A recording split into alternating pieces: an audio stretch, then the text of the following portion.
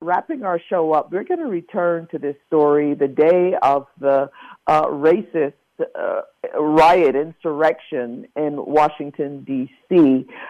Two black people that we know of were beat by Trump supporters in downtown Los Angeles. And for our campaigners for Black Lives, we partner with Black Lives Matter LA. We want to thank them for their work. I'd like to welcome Christian Angelo, a racial justice activist based in Los Angeles in support of the Black Lives Matter movement. And Christian was maced and hit in the face by pro-Donald Trump demonstrators outside Los Angeles City Hall on Wednesday, January the 6th.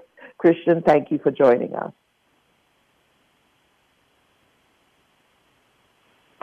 Hi. I'm not... Yeah, Christian, are you hearing me okay? Yeah, I can hear you. Okay.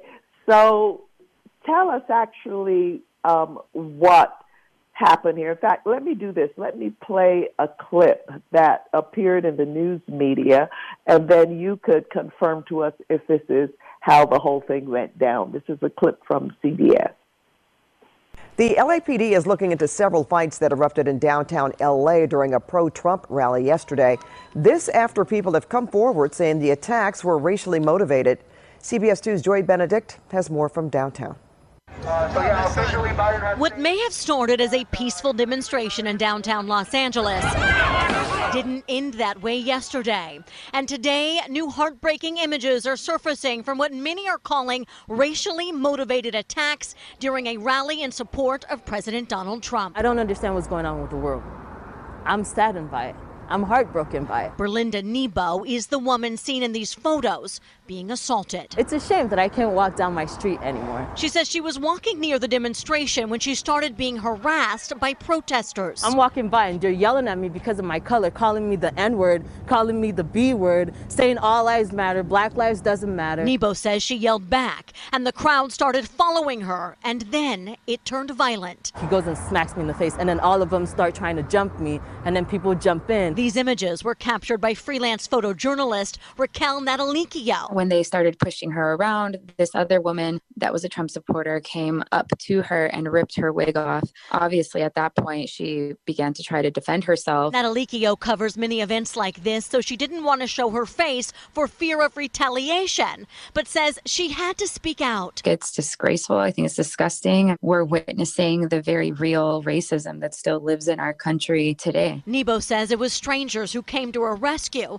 including this man with the red beard. He was whispering in my ear going, "You're okay, I've got you, I've got you, don't do anything. These people are literally trying to kill you." In the process of him trying to carry her away from the crowd, someone sprayed pepper spray in her face and others hit her, but she credits him for saving her. If not for him stepping in at that moment, these people would have literally tried to kill me. The LAPD eventually called an unlawful assembly. In all, 6 people were arrested, but none of them were arrested for assault or a hate crime. However, investigators have not ruled out further arrests. People of color experience things like this on a daily basis and are seldomly believed when they speak about it. Which is why Natalicchio shot these photos and is hopeful to give not only this woman a voice, but proof that more must be done to send a stronger message against hate. It's real sad. We got to do better.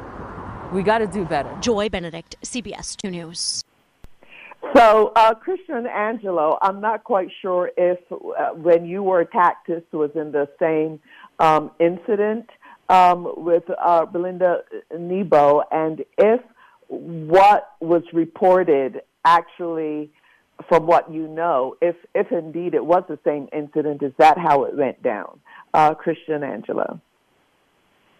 Okay, so if there were 2 isolated incidents, I believe that she got attacked right before me.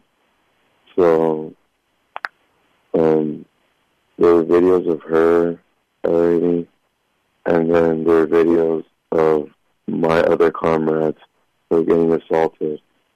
So, that was before I had even took off to go. So I see that, and I take off right away. You know, this movement is very spontaneous, so we're always on standby. So I head out there in support of my comrades for Black Lives Matter. And next thing you know, I'm getting assaulted. Like, it was really all just a blur, because I just got off the bus, just walked in, and first thing I hear is, "Oh, hey, buddy, this isn't for you." So I was like, all right, they're going to give me problems. So, I mean, I was really just there to look for my comrades, because, no one ever wants to roll alone. So I just keep walking in, but since I know they're against me, the whole park was full of Trumpers, that corner. So I keep walking in, and then I start flipping everyone off.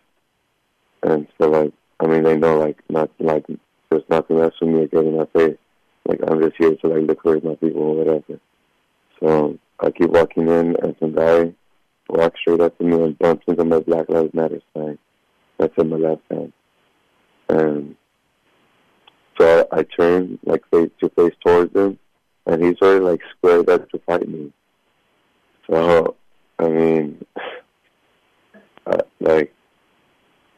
it all happened so fast that before I could even, decide fight or flight, he had already punched me in the face once. And then, next thing you know, I'm getting maced from the side. And it all happened so fast that I never even let go of my Black Lives Matter sign to, fight back or anything. They really just caught me super off guard. And so after getting maced the first time and punched, I run away because I know I'm about to be blinded. So I run a good distance away, and then as I turn around, I start getting bombarded by punches. And I don't even know how many times or who hit me. But I'm getting bombarded by punches as I'm turning around because I tried to run away. And there's 10 plus guys right behind me. And they're all ready to swing on me. So I started yelling at them I did nothing to you guys. I just got here and I was just walking. And as I'm yelling at them, I did nothing. Then I get maced again. You can see it. There's some images that I received later. You can clearly see one of the guys with the giant can. Looks like a can of bear, almost like a fire extinguisher on me. It's a really big can of bear mace. So then he gets me in the face again. And at that point, I just, I don't really know what to do, because, I was going to fight 10 guys and get lynched right there. But once it started to kick in and I couldn't keep my eyes over anymore, then I ran across the street to go to my comrades. And it was just a pain and agony from there for the next 2 hours. Yeah, we just have about a minute or so, but quickly, did you, Christian, at any point fear for your life?